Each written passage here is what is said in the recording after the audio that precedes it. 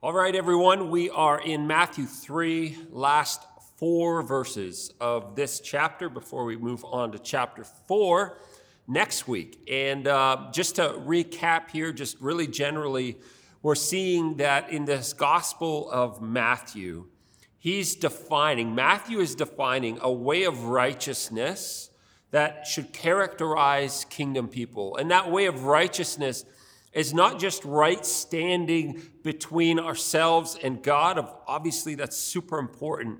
But that's a righteousness that actually is vertical and horizontal, that impacts the way we live, that impacts how we treat others. And we'll see Matthew develop this through the rest of the gospel, and especially in Jesus' teaching in the Sermon on the Mount, which we're going to get to shortly. So Matthew, in this gospel, is presenting us his theology so far of God, his nature and his character, his sovereignty, as we see in chapter 1. And in chapter 2, he's giving us a picture of what it looks like when the nature of God is confronted with sinful human nature as we come into proximity with Jesus Christ.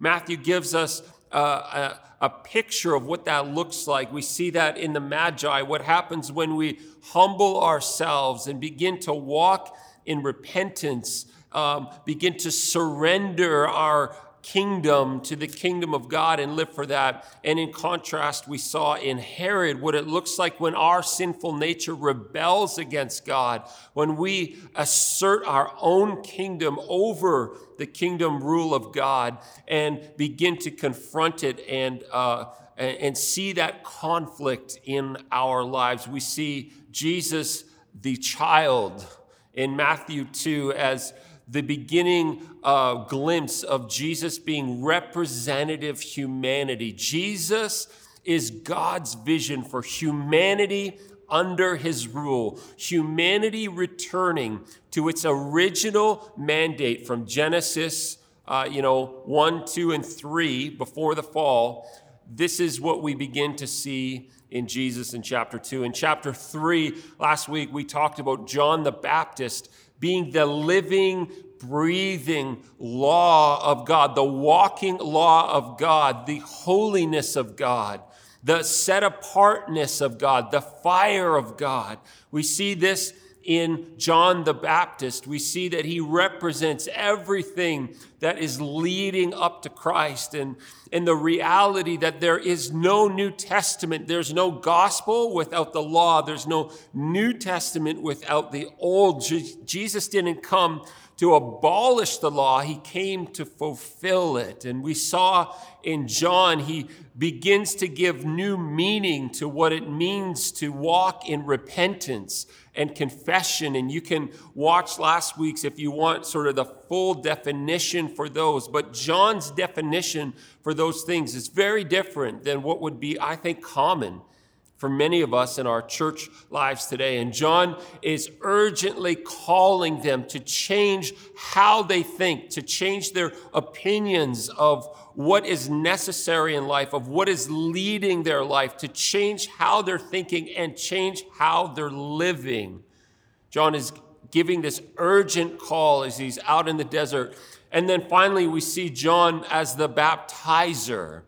And we're introduced to repentance, confession, and then baptism. And baptism, as we see it, is just the picture of or the metaphor of dying to ourselves. And so let's just pick this up, the last few verses of Matthew 4, and we're going to talk about these as we close this chapter of Matthew, the baptism of Jesus. So we're starting Matthew 3, verse 13.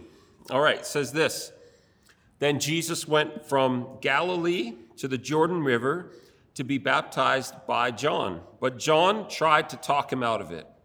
I'm the one who needs to be baptized by you, he said. So why are you coming to me? But Jesus said, it should be done for we must carry out all that God requires." So John agreed to baptize him. After his baptism, as Jesus came up out of the water, the heavens were opened, and he saw the Spirit of God descending like a dove and setting on him.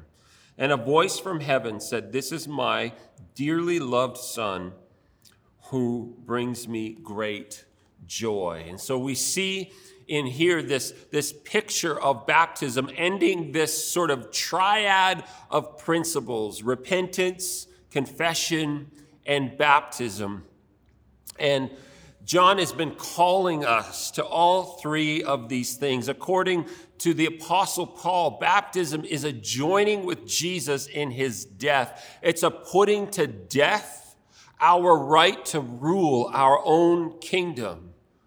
So according to Paul, the baptism and the way that we need to see this in the progression of John the Baptist and this picture of Jesus as the gospel is baptism is our willing surrender of our own kingdom. It is putting to death our own kingdom rule. This is what Paul says in Romans 6. I'm just going to read this for you. "Well then, should we keep on sinning so that God can show us more and more of his wonderful grace? Of course not. Since we have died to sin, how can we continue to live in it? Or have you forgotten that when we were joined with Christ Jesus in baptism, we joined him in his death? For we died and were buried with Christ by baptism. And just as Christ was raised from the dead by the glorious power of the Father, now we may also live new lives. Since we have been united with him in his death," speaking of baptism still, "we will also be raised to life as he was. We know that our old sinful selves were crucified with Christ so that sin might lose its power in our lives. We are no longer slaves to sin. For when we died with Christ, we were set free from the power of sin. And since we died with Christ, we know we will also live with him." We see in this picture of Jesus' baptism, we see this principle emerging of the kingdom of God that Jesus begins to teach on and to model and to live out further and further in his life. And this principle of the kingdom of God is we must be willing to surrender our kingdom for his. We must be willing to die to ourselves in order to be raised up to new life in him. And so we see in Matthew chapter 3 these fundamental theological issues for our life. These are for our everyday life. Our need to walk in biblical repentance, our need to walk in biblical confession. Remember, confession for John was not just a personal, I want to talk to Jesus privately about this. Biblical confession and confession according to John, by its very nature, is public. Now, that doesn't mean that you stand up in church the next time we're in the service together and you just kind of lay out everything from your life. It does mean, though, that you begin to bring into the light those things that are hidden in darkness. And it means that you begin to pray about or identify somebody in your life who you can trust. Begin to develop and build trust with that person, but commit yourselves to walking in the light with them, to bringing your whole life into the light. This is the kind of confession that John the Baptist is talking about. And finally, baptism, our dying to ourselves, our dying to our needs, our desires, our life being the thing that directs us. Instead, we need to actually lay that down, allow that to be crucified so that we can be raised up with Christ. I think it's easy or interesting when Jesus comes and has this confrontation with his cousin John. John says, "I'm the one that needs to be baptized by you. What are you doing? Why are you coming to me? I'm not the Son of God. I'm not the Lamb of God. I am not the Messiah. I'm a sinful, broken guy. And Jesus says to John, I want to just highlight this. He says, it should be done. For we must carry out all that God requires. So they have this interaction. John says, no, this is reversed. It's got to be the other way. And Jesus insists, he said, it should be done. We must, in some of your translations, it may say we must fulfill all righteousness. We must do all that is required. We see Matthew here giving us a picture of the kingdom character of God and the kingdom character that is essential for the life of Jesus and for our life. And that kingdom character is humility. We should be astounded that Jesus got baptized at all because he didn't need to. Jesus had no sin to repent of. He had no dying to his flesh that needed to still happen. Jesus didn't need to get baptized. We should be astounded that he humbled himself, that he walked in obedience to the Father and entered into this, which would have been a humiliation for him. For the religious leaders looking on and the people that were spectating from all of the edges, this would have been a very humbling and humiliating ordeal for the Son of God, the creator of the heavens and the earth, to subject himself to baptism, being baptized by John the Baptist, as great as he was, still a sinful human. John called Jesus the baptizer. John didn't even in his view of the Messiah have a category where the Messiah would be baptized.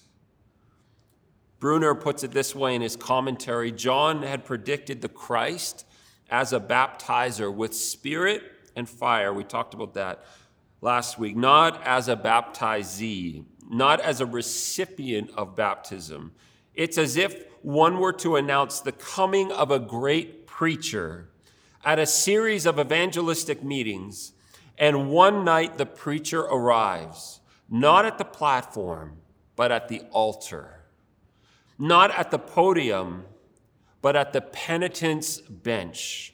Not to preach, but to kneel. This is the picture we get. Jesus arriving on the public scene. This is the coming into the public of the Messiah.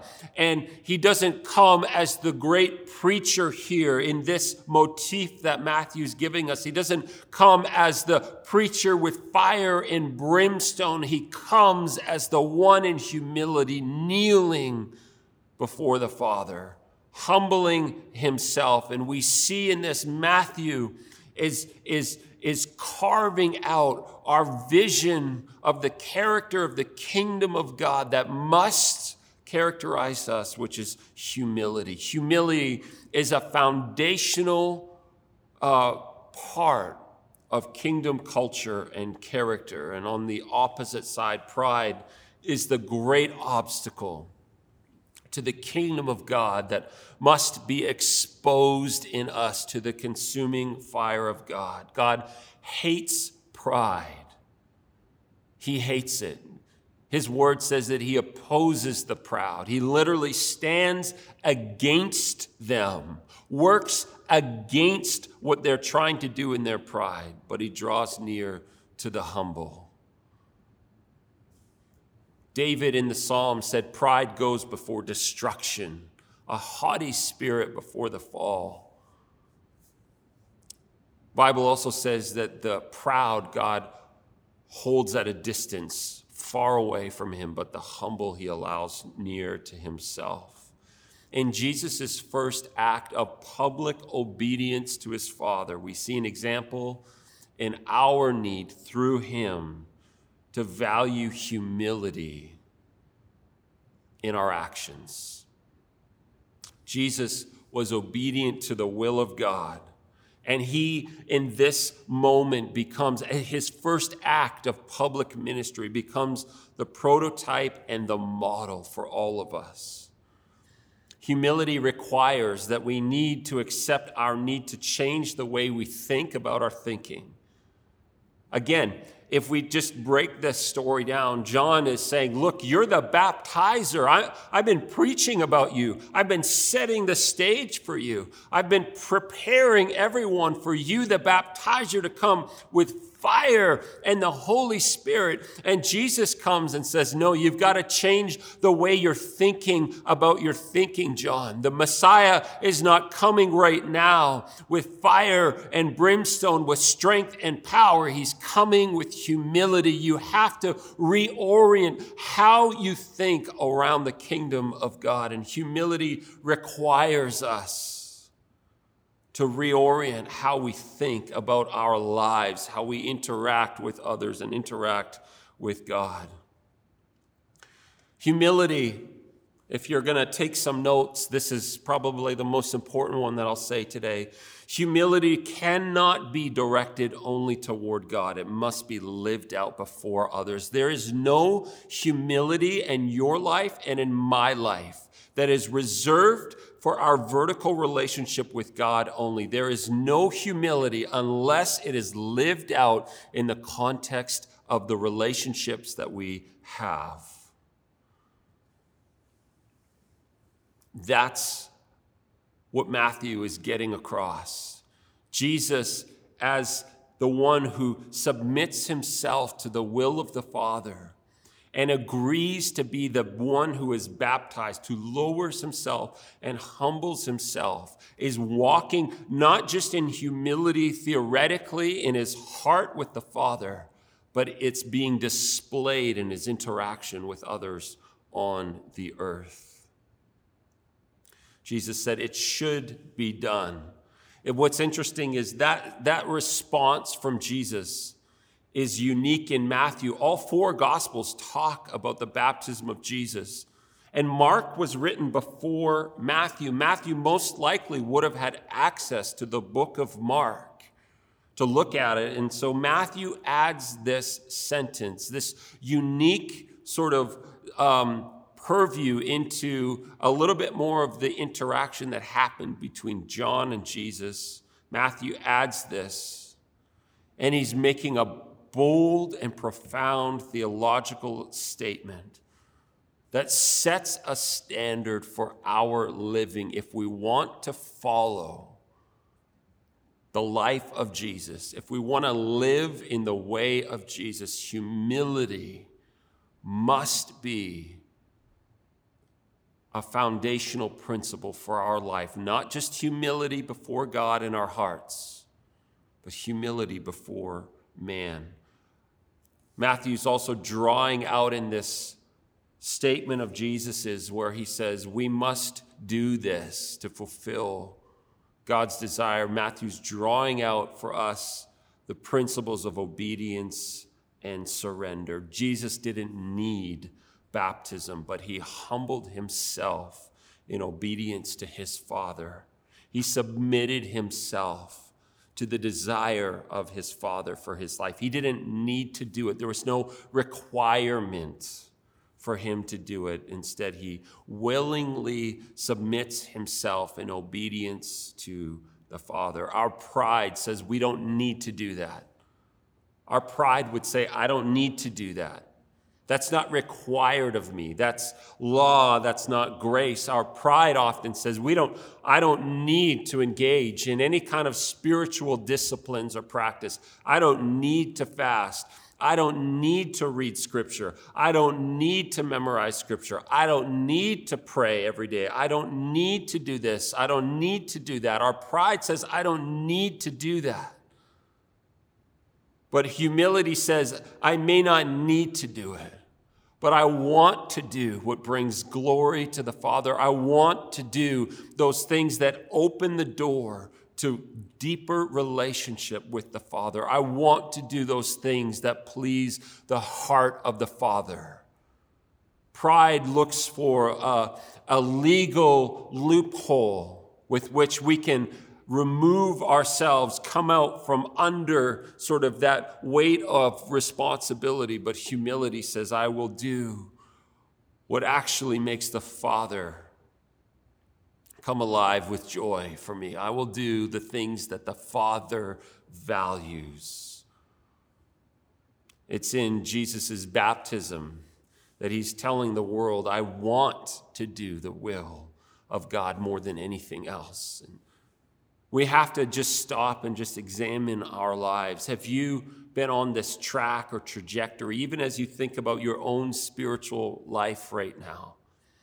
Have you been making all kinds of excuses for yourself of how you don't need to do this or that thing spiritually, how you don't need to have any regular disciplines in your life spiritually because they're legalistic or under the law? Have you been making that argument in your own heart and in your own head? I want to submit to you that when we begin to make that argument, I don't need to do this, God. I'm not under the law. I'm under grace. I don't need to do this. I can engage in this because of grace. I don't need to withhold this from myself. I don't need to withhold this pleasure from myself because I'm under grace, not under the law. I don't want to be legalistic about it. I don't need to do that. When those words are formed in our thinking or come out of our mouth, I don't need to do that. I want to submit to you that it's pride in your heart that is driving that. Jesus is saying, I don't need to, but I want to. I want to do the will of God more than anything else. I want to do the will of God more than I want to preserve my image in front of my peers right now. I want to do the will of God more than I want to kind of define this spiritual, legalistic argument and rationale for why I don't have to. I want to do the will of God more than I want to impress those around me, more than I want to be accepted by those in our culture today. I want to do the will of God more than I want to be approved by the voices of our culture and even those in our Christian culture who are demanding that the gospel, demanding that scripture, demanding that our theology and our doctrine be reshaped around popular ideas of morality today. Matthew, in this statement alone, I want to read it again. Jesus said, it should be done. I don't need to. I want to. I want to fulfill the desire of my Father more than tend to my own wishes or needs or desires right now. Bruner says again, the first thing Jesus does for the human race is to go down with it into the deep waters of repentance and baptism. Jesus' whole life will be like this. It is well known that Jesus ends his ministry on a cross between thieves.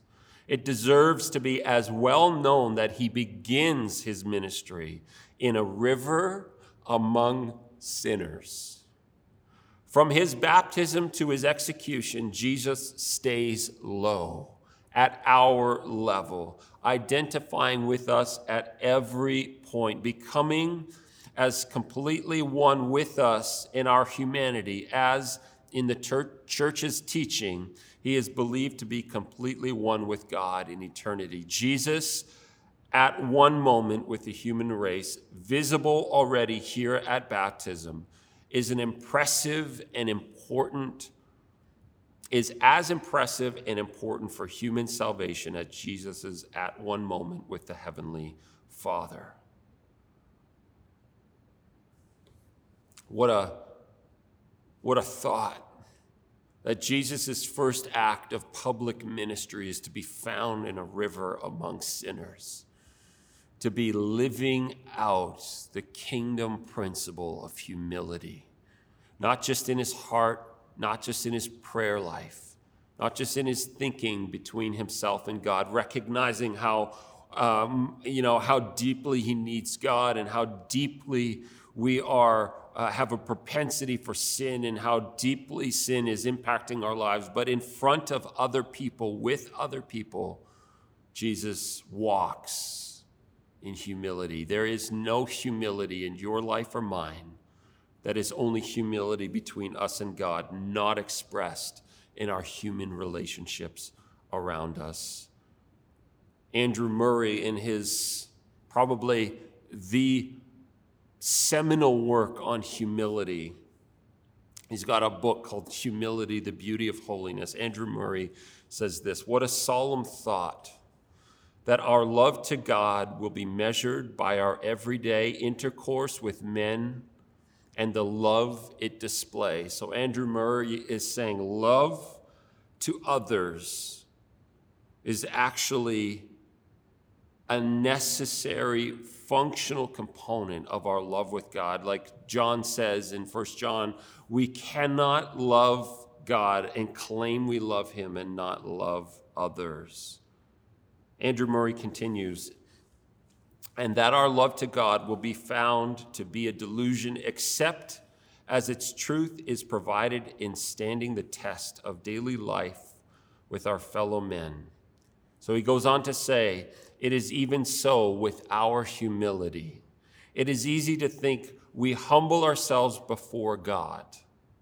Humility toward men will be the only sufficient proof that our humility before God is real. I want to repeat that line. Humility toward men will be the only sufficient proof that our humility before God is real. So I want to give you just a few thoughts on practicing humility, how we can begin to walk in humility before men, before the people that are most important to us in life. Number one, practice not having the last word, especially when you are right in your own eyes, especially when you feel someone needs a corrective way to think about something. Practice not having the last word. This is one way that we develop humility in practice. 2, practice not defending yourself or justifying your actions. Practice not explaining and rationalizing why you said what you said, or why you did what you did, or why, from your point of view, your actions were the way that they were. Practice not defending yourself. And sometimes when we're entering into dialogue, what we need to say up front is look, I'm listening to you. I'm hearing what you're saying. But I actually want to practice humility with you, and so I'm not going to defend myself. But don't take my silence as a means of me just disregarding the importance of what you're saying. I was having a conversation with someone from our church a few weeks ago, and they were bringing some concerns to me, some ways that I had hurt them in their life, some things that I had said that were hurtful or made them feel demeaned or diminished or devalued. And they weren't things that I intended to do or to be hurtful with, but I sensed the Holy Spirit say, as I was walking into that conversation, Andrew, I'm not giving you permission to defend yourself. Don't excuse your actions. Don't explain them away. Don't justify yourself. Just listen. And so I listened. And in that listening, I was practicing humility. I could have made all kinds of excuses for myself, some that might have been justified even, but I sensed God saying, you need to practice humility with this person and show your humility toward me as you humble yourself before this person. And I said to this person talking with me, I'm hearing you. I value and validate your feelings, and I'm sorry for your experience in this, but I just feel God calling me to listen to you and not to defend myself. So practicing humility, practice not having the last word, especially you guys. Practice not defending yourself, explaining the situation away, justifying your speech or your actions. Justifying is usually a way for us to save our self-image or retain control of our environment or our situation. And it's often pride that's behind our desire to control our environment or maintain a specific image of ourselves that we want to uphold. Number 3, practice being the first to acknowledge your parts. Practice being the first to break the silence and say, I am going to own this is my part. I'm sorry for hurting you in this way, for grieving you. Practice being the first to acknowledge your part and not demanding or expecting anything of the other. Number 4, practice placing the needs of others before your own. Jesus said the Son of Man didn't come to be served, but to serve and give his life as a ransom. When we practice placing the needs of others before our own, we begin to humble ourselves, prefer another ahead of ourselves, and walk in the kind of humility that Jesus exemplified in his baptism at the Jordan. So we move on in this story from here to this picture that Matthew's giving us of the open heaven, the dove, and the voice from the Father. Verse 16 there. After his baptism, Jesus came up out of the water. The heavens were opened, and he saw the Spirit of God descending like a dove and settling on him. And a voice from heaven said, "This is my dearly loved Son, who brings me great joy." The first thing that I think Matthew wants to bring to our attention, again, he's contrasting and he's providing these biopic views of John the Baptist, the living, breathing, walking representative of the law and the fire of God, the demands of God over our lives, the John the Baptist who preached about and prophetically spoke of the Messiah who would come to baptize with the Holy Spirit and with fire. The same John earlier on in chapter 3 who said, look, the axe is at the root of the trees, and he is going to cut down every tree that doesn't bear fruit and burn it in the fire. This is what John is talking about. And here we see in Jesus the living, breathing gospel of God, that the Spirit comes like a dove. Don't miss this. We've been talking about fire and judgment, repentance, confession, dying to ourselves, and the Spirit doesn't come like the axe that John described, or the fire or the shovel that's described. It doesn't come in strength and in power. He comes as a dove. The visual manifestation of the Spirit is not one of strength or external power. It is of gentleness that rests.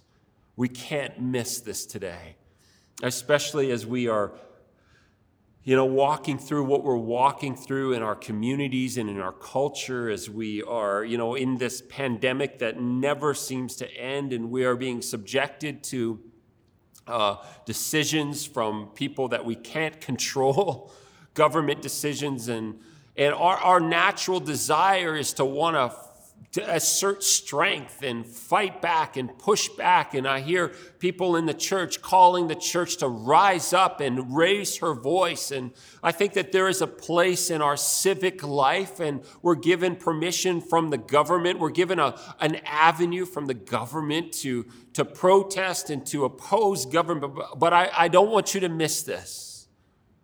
The character of the kingdom of God is not the expression externally of power and strength. The character of the kingdom of God, when it comes and rests on Jesus, is of a dove.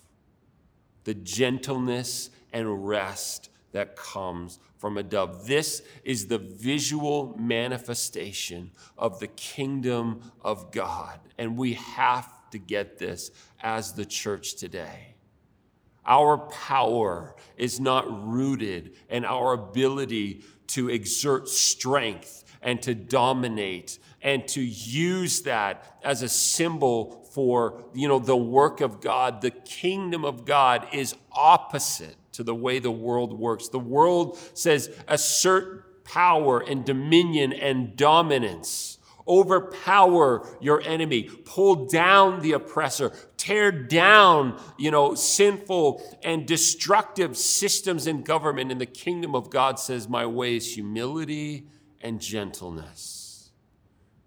Jesus, the Lion of Judah, comes here as the lamb in gentleness, and the dove comes and rests on him in gentleness.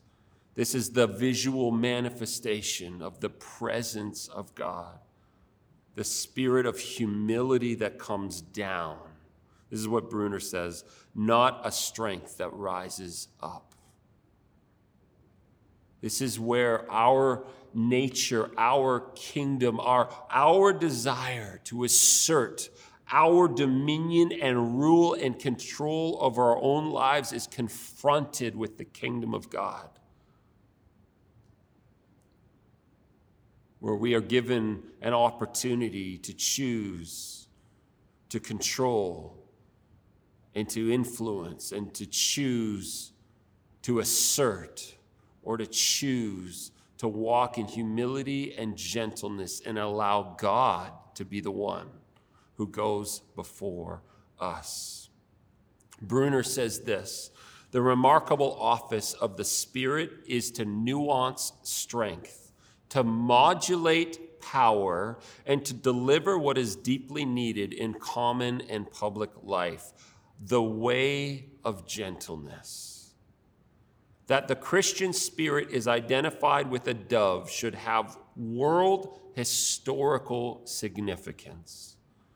When the church grasps even a portion of the gospel's downward and dove-like message theologically, the humility of God and grace, and ethically, gentleness and nonviolence, the church will be in a stronger position than she now is under frequently nationalistic and so inevitably militaristic spirit. Christians are given power by the gift of the Spirit in baptism, but it is dove power. And some of you are rippingly offended at what I just read and what I'm proposing. I want to bring you back to John chapter 11. When John sends his disciples to Jesus and says, look, man, are you really the Messiah? Because how you've been operating, how you've been conducting yourself and carrying yourself it doesn't look like the Messiah that I pictured. It doesn't look like the leader who would liberate his people from oppression and destroy sinful structures and institutions. Jesus, you don't look like the kind of Messiah that I had in mind. And Jesus said, blessed are you if you are not offended by me. And some of you need to hear that today with this call to walk in humility and gentleness, that those would be the dominant characteristics that would characterize your interaction with others, that would characterize your Facebook and Instagram posts, that would characterize how you talk with your closest friends and family and neighbors, humility and gentleness. And some of you are offended at my suggestion even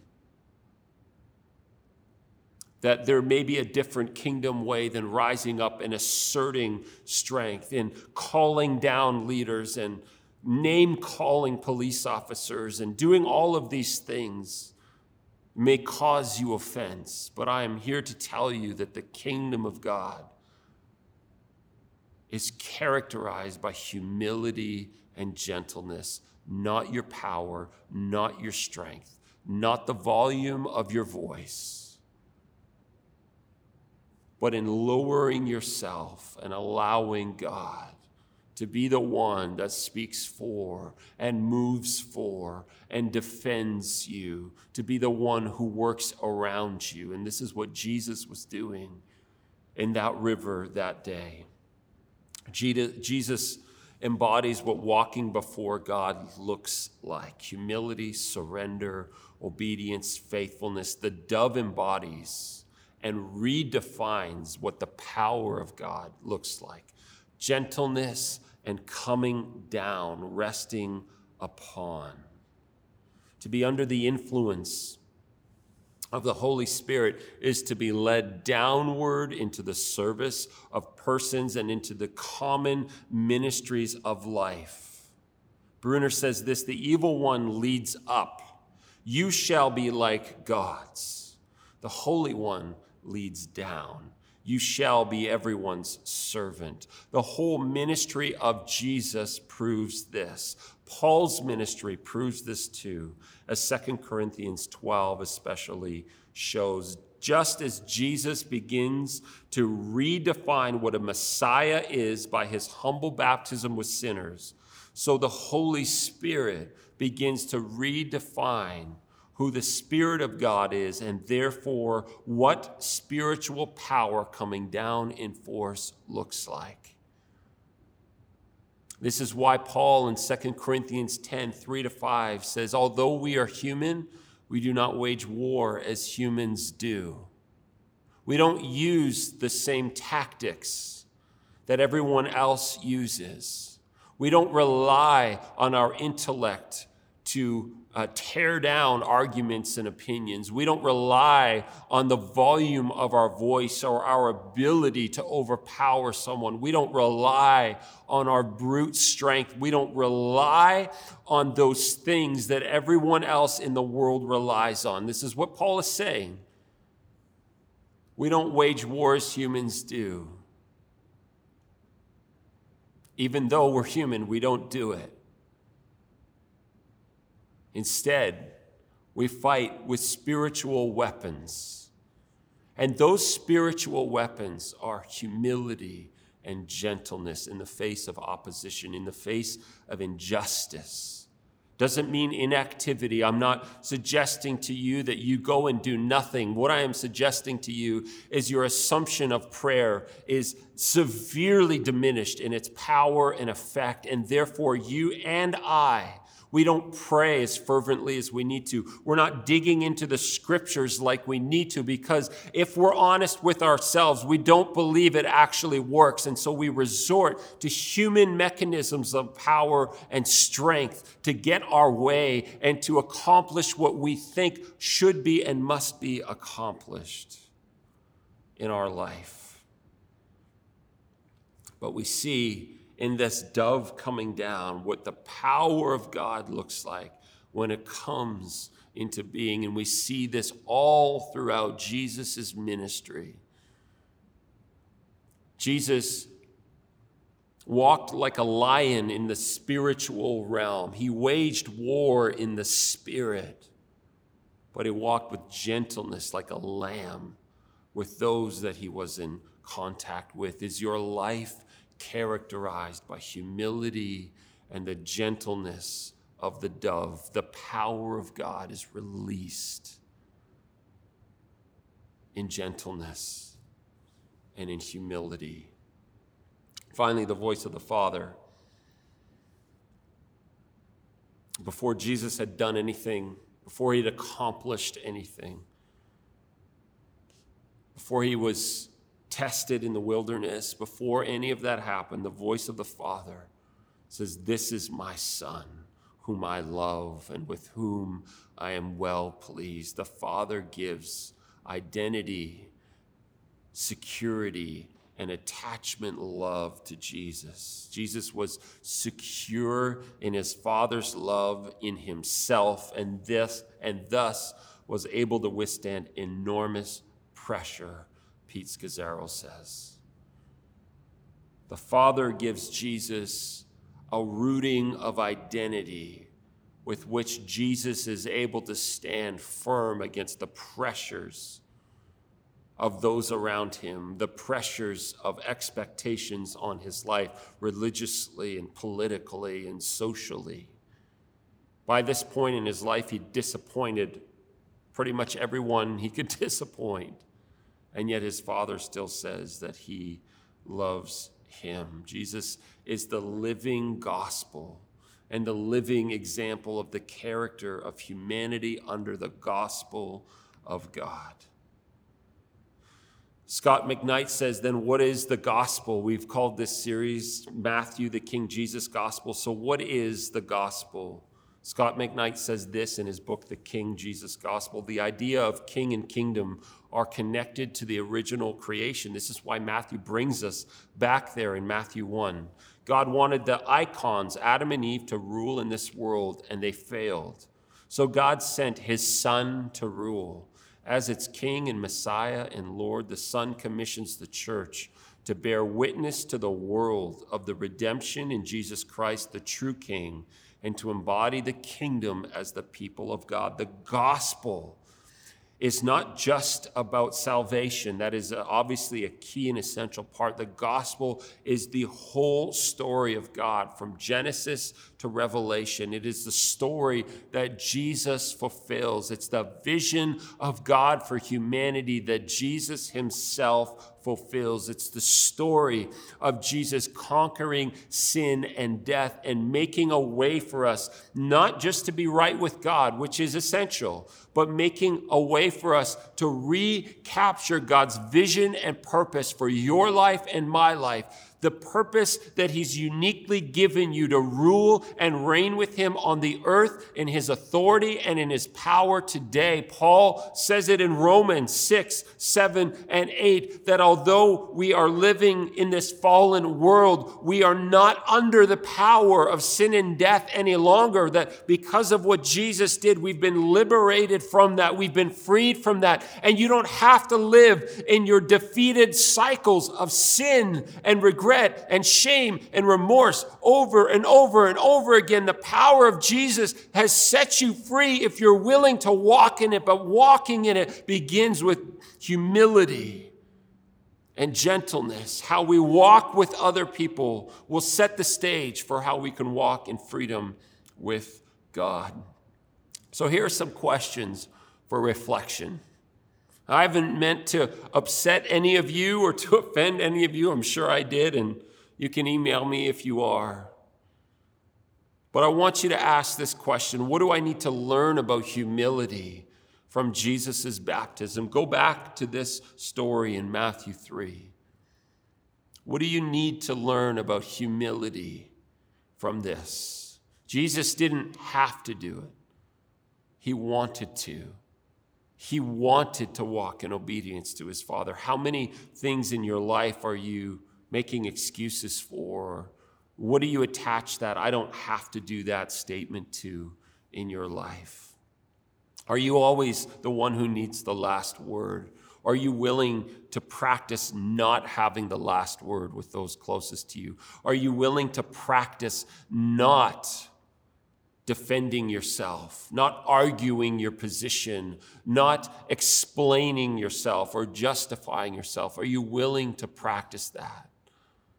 Are you willing to prefer others and their needs above you having your needs met? Are you willing to serve others? What do you need to learn about humility from this?